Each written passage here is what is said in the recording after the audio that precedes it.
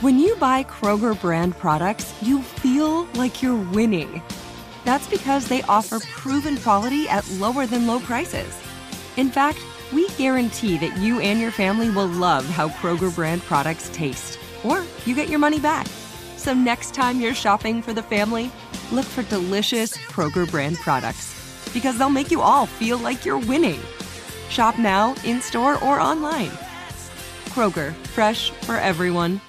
If a new house is on your wish list in the next 5 years, grow your savings faster and experience your dreams with an Ohio Homebuyer Plus account from Kemba Financial Credit Union. A savings account specifically designed to save for a new home, where you can earn 7% APY, a $500 matching bonus, and a $1,500 mortgage closing cost credit. Learn more at Kemba.org. Offer expires March 31st, 2025. APY equals annual percentage yield. Restrictions apply. NMLS 292230. Equal housing lender. Federally insured by NCUA. Hey, it's Will Friedle. And Sabrina Bryan. And we're the hosts of the new podcast, Magical Rewind. You may know us from some of your favorite childhood TV movies like My Date with the President's Daughter and the Cheetah Girls movies. Together, we're sitting down to watch all the movies you grew up with and chat with some of your favorite stars and crew that made these iconic movies happen. So kick back, grab your popcorn, and join us. Listen to Magical Rewind on the iHeartRadio app, Apple Podcasts, or wherever you get your podcasts. Brought to you by State Farm. Like a good neighbor, State Farm is there.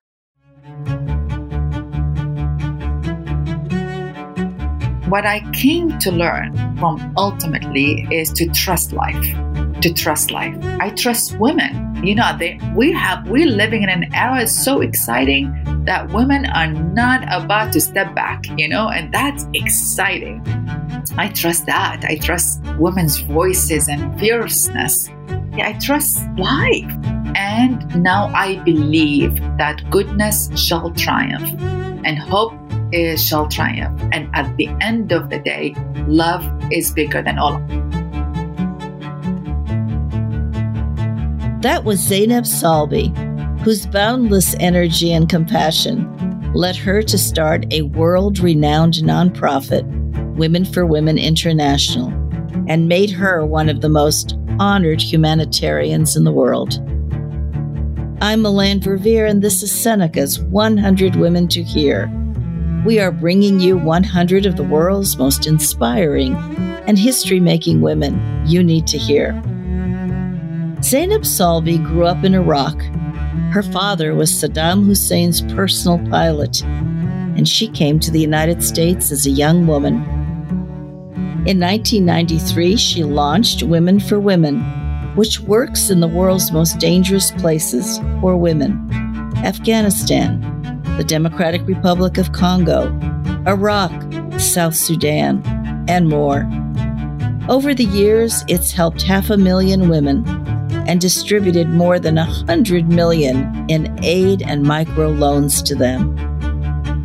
In 2011, Zainab stepped down as CEO of Women for Women and went on to become a familiar face and voice in the media, as a commentator, as an author, as a talk show host and podcast host.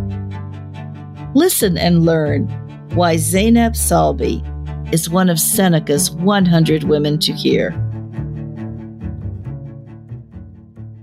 I'm speaking today with Zainab Salbi, the founder of a global nonprofit organization serving women in very difficult straits, author, commentator, TV host.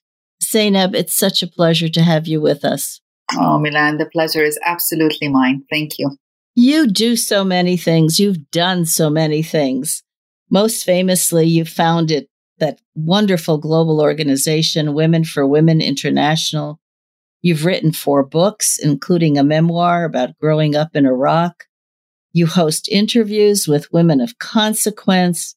You often appear as a commentator on news programs. And you just started another nonprofit to combat climate change. We have so much to talk about today. But let's begin by my asking you, how would you define Zainab Salbi? I was just thinking about that actually the other day, because as you said, there are many things that I've done. I think I am someone who believes in bringing people together. ultimately, at the bottom of all what I'm doing is trying to bring people together. And the focus of it has been women and marginalized voices. And because I do see us, as one, as, in coexisting in this earth. And what's the point of our fighting and division and all of that when we're actually all one under the divine and in this earth?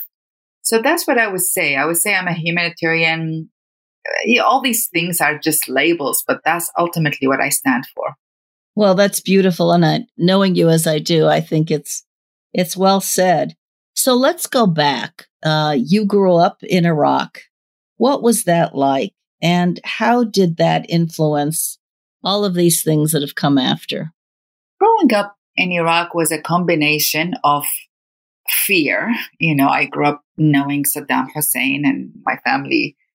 My father was his pilot and we were close to him, and fear was a defining moment, not only because we were close to him, but because, fear in the entire country. We always looked behind our back. We were spied on, and, our homes were bugged and etc. So that's one element that really stayed with me. And so on that issue, I constantly find it amazing whenever I've been 31 years in America, and I'm still excited when I can speak my mind and not be afraid that I will be punished for that. And so fear was a defining moment. And so I spent a lifetime searching for freedom.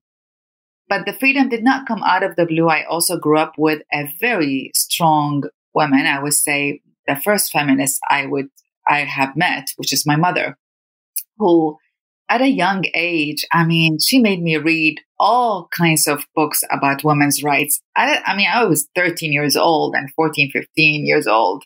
She made me read about roots here in America. She would tell me that I have to always be strong and always be independent and never let anybody speak to me or talk to me or touch me in the wrong way. And, so yes, we were living in fear, but on the other hand, I had this woman, this mother who was telling me, installing these values in me, and that helped save me.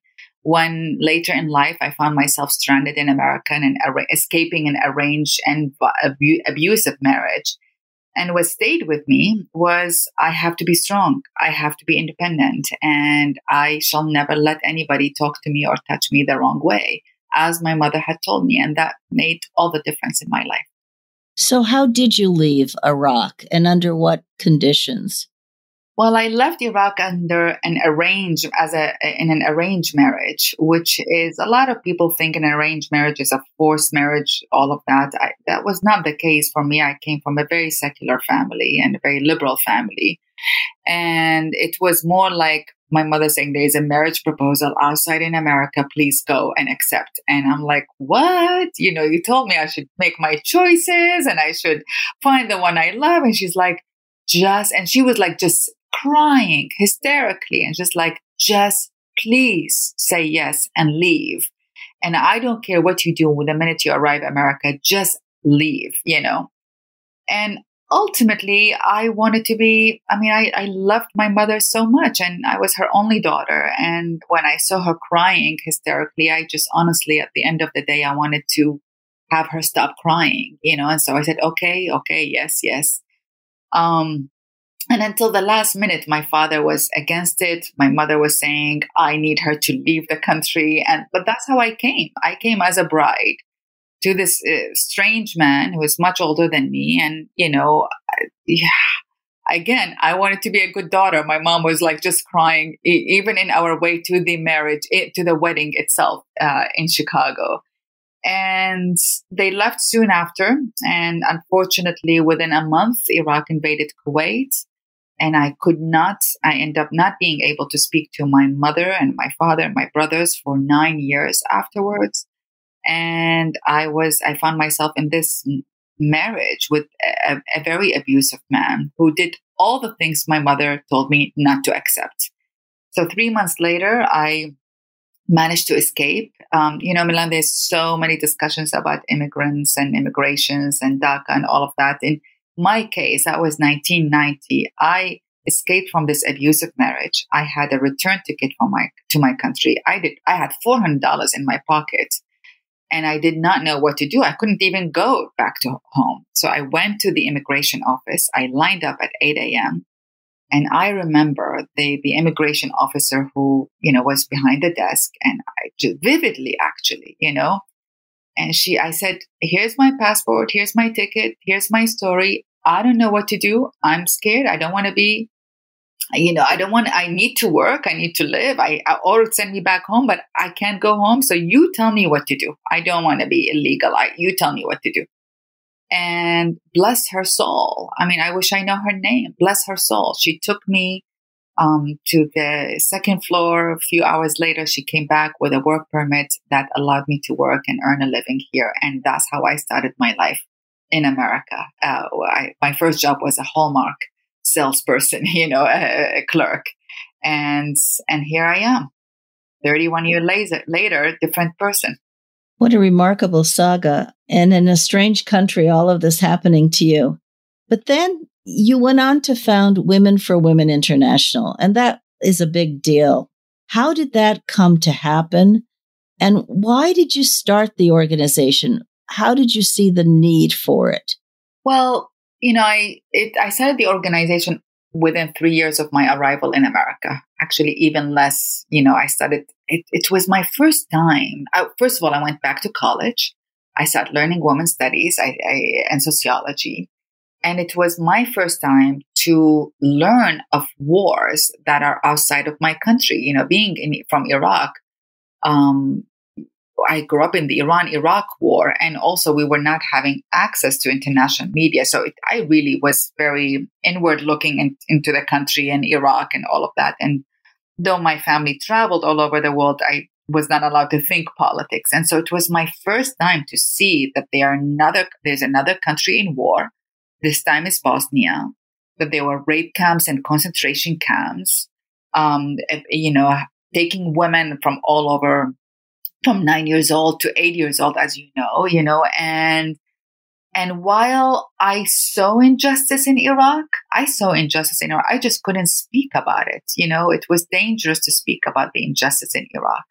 It would have killed my family or punished my father, and it was too much of a responsibility. And so, but then now I was living in America, a country that, enabled me to speak up my mind and, if anything, rewarded me for that, speaking up my mind, and so I felt a responsibility that now that I am living in freedom, that I must use that opportunity to help other women who do not have that freedom. I felt it as a basic responsibility. I did not know anything about Bosnia. I had no idea where it existed, even geographically. I knew Yugoslavia at that time, of course, but, I had to teach myself their history and their language and their religion and culture. I really taught myself. It wasn't about who they are. It wasn't about my connection to them. It was that there was an injustice and I can do something about it. While in my teenage life, I saw injustice and I couldn't do anything about it. And so that's how it started.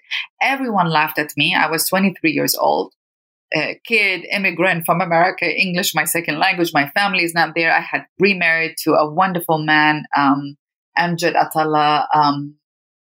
But everyone was like, get a job, go and buy a house and a car. And what are you doing caring about a country you don't know anything about?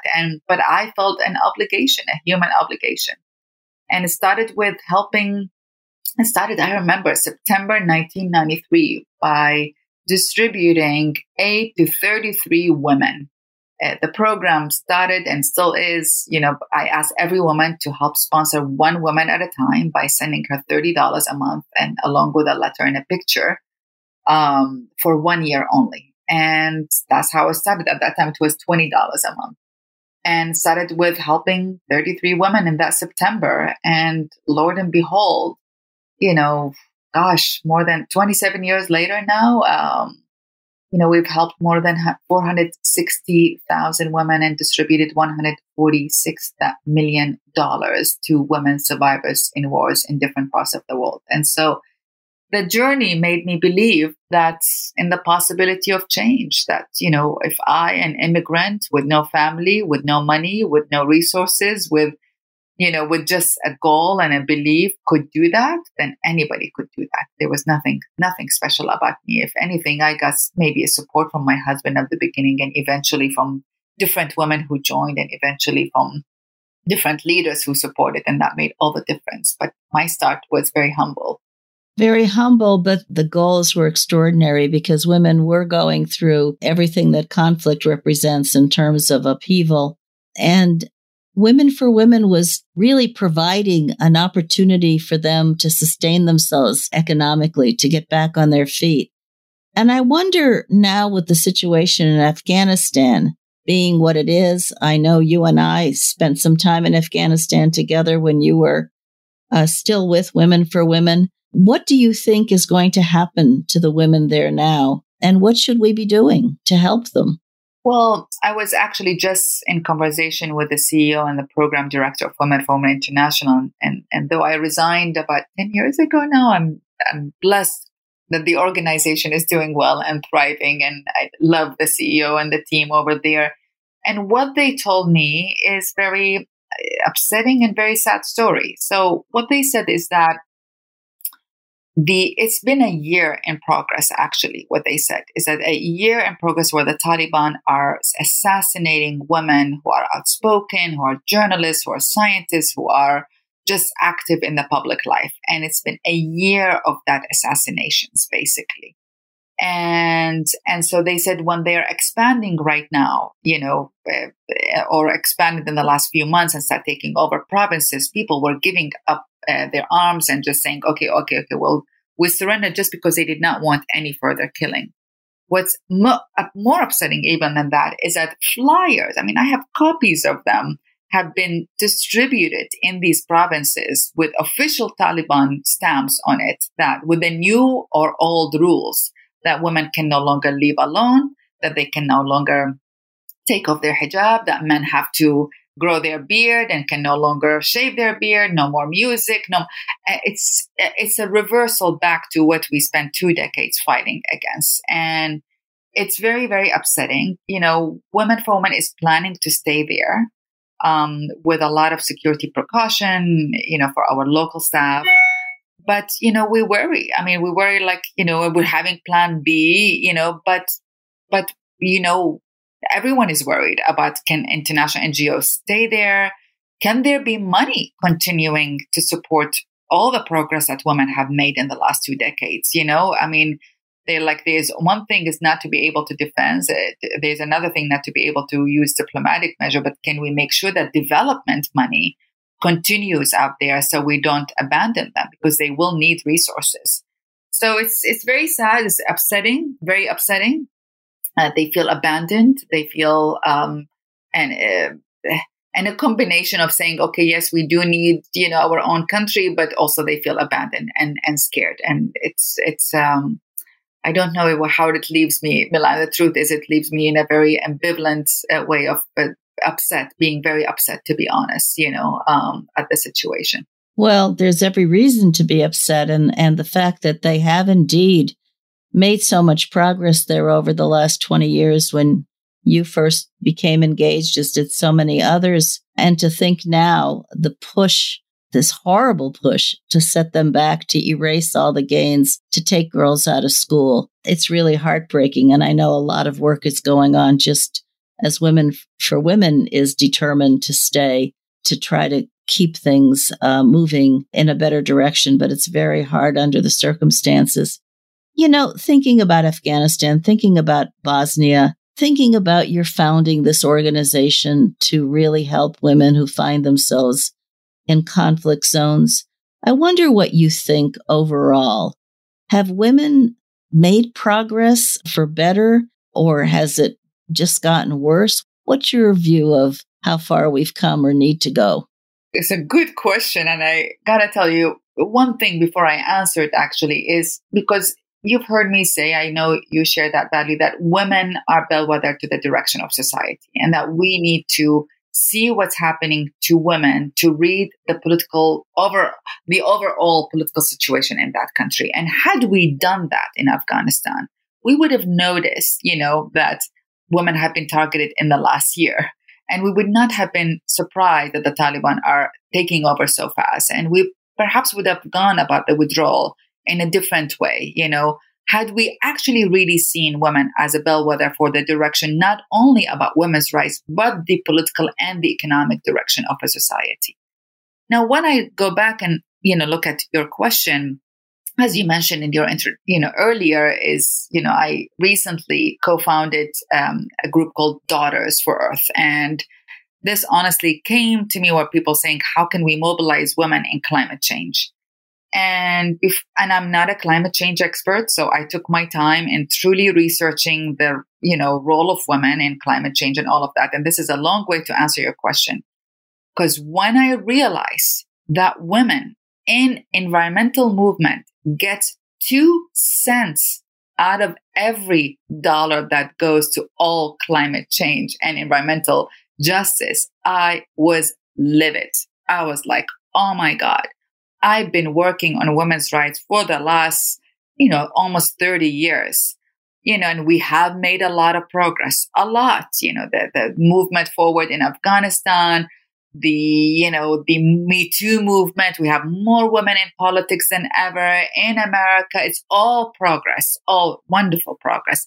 And still we are talking about 2 cents going to women out of every dollar in as it relates to in development or environmental or making changes, in the world.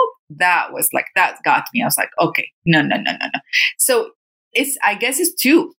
It's both. We have made a lot of progress, and I don't doubt that this century is the feminine century. The 21st century shall be the feminine century, or else we won't exist. I mean, our own humanity is at stake at the moment, and, so I feel like there's more energy in women than ever before. I feel everyone knows the power of women. I feel more women know their power, and there are still not many resources going to women. And until we change that, we are still working on the issues of marginalization as it comes to women. Well, and that's such a good point you made about climate and the investments in adaptation and mitigation. Women are so severely vulnerable, and yet they are problem solvers if we only invested in them and enabled them to be the leaders on climate that they can be. So I'm really not surprised, I must say, Zainab, that you're moving forward with Daughters for Earth. Seneca's 100 Women to Hear will be back after this short break. Are you tired of your scented cleaning products smelling and cleaning like meh? Then it's time for an upgrade with the power of Clorox Scentiva. With an uplifting scent that smells like coconut, Clorox Scentiva gives you powerful clean like Clorox, but a feeling like being transported to a tropical island retreat. Imagine putting your phone on Do Not Disturb, tuning out all the constant, just the feeling of warm sand in between your toes and a fruity drink in your hand. The ones with the little umbrella. Refresh your home to feel like an all-inclusive vacation by getting Clorox Scentiva. Also available in grapefruit and lavender scents at a nearby retail store. If a new house is on your wish list in the next 5 years, grow your savings faster and experience your dreams with an Ohio Homebuyer Plus account from Kemba Financial Credit Union. A savings account specifically designed to save for a new home, where you can earn 7% APY, a $500 matching bonus, and a $1,500 mortgage closing cost credit. Learn more at Kemba.org. Offer expires March 31st, 2025. APY equals annual percentage yield. Restrictions apply. NMLS 292230. Equal housing lender. Federally insured by NCUA. We went from normal life, healthy child to acute lymphoblastic leukemia, or B-cell ALL. The St. Jude team came up to get CJ via ambulance. Shortly after that, I noticed a rainbow. It meant that there was hope. We were driving into hope. To have hope is to have your child healthy, and we have that because of St. Jude. You can help kids fight childhood cancer. Please become a St. Jude Partner in Hope today by visiting musicgives.org.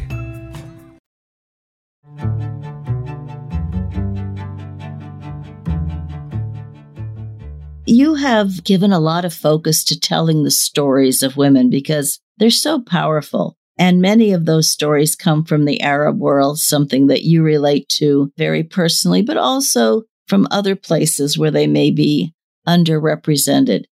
Why is this so important to do? Well, it's a very good question. I feel because we need to break the code of silence that many women were given as just part of being a woman. Do not talk about your rape. Do not talk about your harassment. Do not talk about your grievance. Do not talk about this. Do not talk about your molestation. Do not, it's like the secret code. We were told, and, when I came to America, the question was, this is only happening in the developing world. And thanks to the Me Too movement, because I think it created a unity among women of all classes and of colors and of all socioeconomic backgrounds that I am so grateful for. And one of the biggest movie star talks about her own abuse. She is now, in breaking her own silence, united with the most vulnerable woman in Congo, because then now that's an equality in our speaking up. So I think women's story is so important to speak and to break that silence, is to break that code, because when we stay silent to our abuse, whatever that abuse may be, we almost then make it possible. We continue the legacy of the abuse and we pass it on from one woman to the other. When we break our silence, it's scary. It may be, shaking for our own personal life. When I broke my silence, I was scared. So to my core, I was scared. I was scared from my life, from my family's life, all of that. But what it did, it liberated me from the chains of the secrets of the story. And in that liberation, in that freedom, I feel each one of us, when we do that journey for ourselves, we become individually a candle in another woman's dark cave. That there is a way out. There is a way to get out of that fear and the shame and all the sorrow and all the things that are put on us by just speaking up and calling it out, and whoa, such a liberation in that. So that's why I focus on the women's story so much. And I feel, as you know, I went to the Arab world and did a show for Arab women in there. And my goal there was to build small bridges between women. Because sometimes we only focus on building the big bridges between the West and the East, between one continent to the other. But the truth is, often we need small bridges as well, from one community to the other, from one country to the other, in the same region, and that's and that's where breaking the secrets and breaking the codes of silence helps other ones. Like, wow. She is a Muslim and she's an Arab and she's still going through that and she's saying that. Wow. So sometimes that is even more important to build the small bridges than the bigger bridges between West and East. And that's really an important lesson, I think, for all of us to understand, that putting a spotlight on these stories, enabling us to understand what others are going through and how similar that might be with people we'd never expect. You mentioned the celebrity going through the same thing that a woman abused in the DRC may experience and understand. So it is indeed very powerful. I know that your new podcast has a very interesting approach. You've done so much for others, but its approach is different. Tell us about it. My new podcast called Redefined is coming up in a month's time, in September. And it came out of my own, it's emotional for me. It's my own brush with death, to be honest. And that happened 2 years ago, just before COVID, actually exactly 2 years ago. And it's so interesting because in that moment where I was grabbing for my last breath, or first breath rather, and there was a lot of intervention. I was in the ICU and, the doctors were around me. But in that moment where I was able to take my first breath, what came to me in that moment was not whether I got acknowledgement or awards or praises for my work, whether, none of that mattered. What mattered for me is, had I did I live in kindness to myself and to people around me? Did I live in love to myself and to people around me? And it took me, I was very sick for about 10 months where I sort of cut off from the world as I recuperate and slowly healed myself. And it really took me to a very inward journey. I mean, I spent so much time traveling the world and helping women, survivors of wars, and telling their stories in my journalist career. And yet that journey just took me to a very, very, very, very personal, very intimate dialogue with myself. And out of that, I came to discover that there is the language of the heart, when I call it. I'm tearing up as I think about it because it's very personal and very raw still. And I really, it's like, okay, so if that's not what life is, by measuring your success based on this and this and this, and mind you, I'm grateful for the things I've accomplished in life, but that were not, but how I went about it, how I drove myself all the way to the ground, how I compromised my well-being and health and all of that for the cause. That's what that's what hit me. It's like, then what is life and what is the essence of life? And, what came is a profound connections to my heart, to nature, which I feel like was my cheerleader. It helped me walk again and breathe again, and to the divine. And I decided to dedicate my life to do anything and everything I can do for this earth. I feel I owe it to earth, and to contributing in all ways I know how, to helping connecting to our hearts, to each other, and to the world to a new way and a different way. And what I ultimately came out of is that I'm an activist at the core of me. I'm here to be in service. I'm convinced that this is my purpose in this world, but that being in service to a cause should not always require us to sacrifice ourselves. That there is another way to value life and community and love and kindness and friendships, and not sacrifice this with the goal of making a difference in other aspects of our lives. So that's what Redefine is about: conversations with people to learn from them the turning moments in their lives and what they have learned about the essence of life itself. Well, we'll all look forward to that. And it's so powerful just to hear you talk about it, because it is so true that sometimes when we are in those moments of not knowing what's going to happen next, we really get profound insights. And you're obviously sharing that with us, and you will enable others to do that as well. We're just about out of time, Zainab, and this has been so rich. And I wonder if, as a last question, I could just ask you about how you see our world today. There is so much turmoil. We are still going through the horrible impacts of COVID. The wars continue. What gives you hope? What keeps you going? Is it the insights that you just shared with us? Partially, that is the insight that I shared. And partially, Milan, my country of origin, Iraq, is destroyed, right? It's destroyed. I haven't seen my family in 9 years. I didn't see my family 9 years and all that. And I look at my life, just my personal life and my personal encounters with life, right? People who lived in wars and all of that. And I look my own near-death experience, and what I came to learn from ultimately is to trust life. And so, if we are to go back to my own home country, Iraq, there's been an amazing youth revolution in Iraq. So I trust youth, and they could give me hope and optimism. I trust women. We're living in an era so exciting that women are not about to step back, and that's exciting. I trust that. I trust their women's voices and fierceness. I trust life. I don't know how to say. I trust life. And so things don't, there's still rights and wrong, and I still have to act on the wrongs and do everything I can on it. And now I believe that goodness shall triumph and hope shall triumph. And at the end of the day, love is bigger than all. I just believe that. And I'm a witness of that. in my personal life and in the lives of people I worked with. So that keeps me going.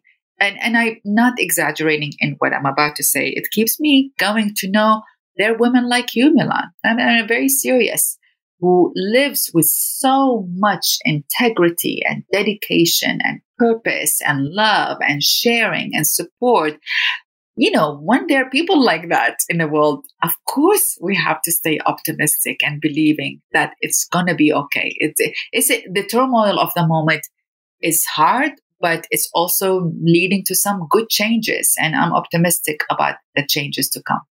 Well, Zainab, I wish we could go on talking for a lot longer, but we're all so grateful to you. And I know that our listeners will be inspired by what you said and for giving us that powerful message, your life's experience and your insights about what matters, because in the end, that is what truly does matter.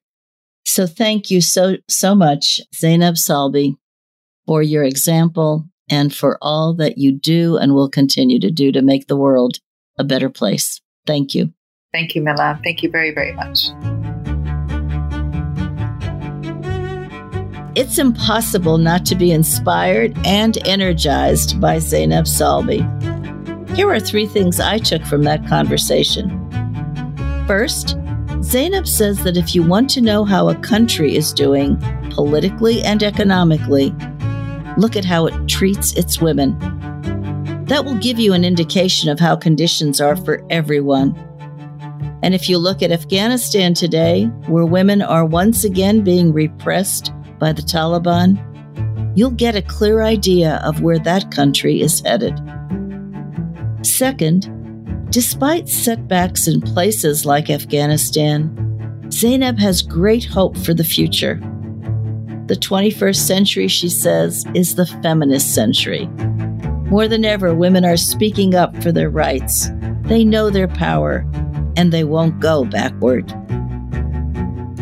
Finally, Zainab reminds us that no matter how much we accomplish, each of us needs to have a dialogue with ourselves to determine what we need for our own well-being and health. She calls that the language of the heart. And it's a language we can all learn to speak. Tune in next Thursday to hear about our next featured woman and discover why she's one of Seneca's 100 Women to Hear. Seneca's 100 Women to Hear is a collaboration between the Seneca Women Podcast Network and iHeartRadio, with support from founding partner P&G. Have a great day.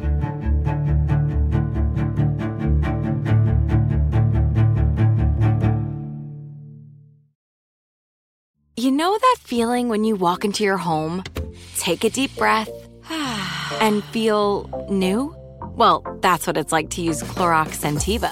Because Clorox Scentiva smells like coconut, cleans like Clorox, and feels like energy. It'll elevate any cleaning routine to not just clean, but also make every room smell like a tropical coconut getaway. Discover how Clorox Scentiva's powerful clean and refreshing scents can transform your space. Get yours in coconut or other fabulous scents at a nearby retail store.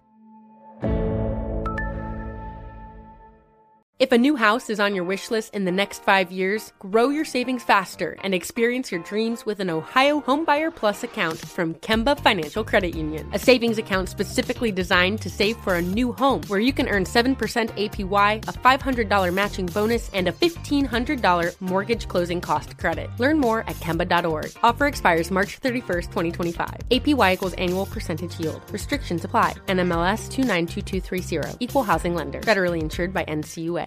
We went from normal life, healthy child to acute lymphoblastic leukemia, or B-cell ALL. The St. Jude team came up to get CJ via ambulance. Shortly after that, I noticed a rainbow. It meant that there was hope. We were driving into hope. To have hope is to have your child healthy, and we have that because of St. Jude. You can help kids fight childhood cancer. Please become a St. Jude Partner in Hope today by visiting musicgives.org.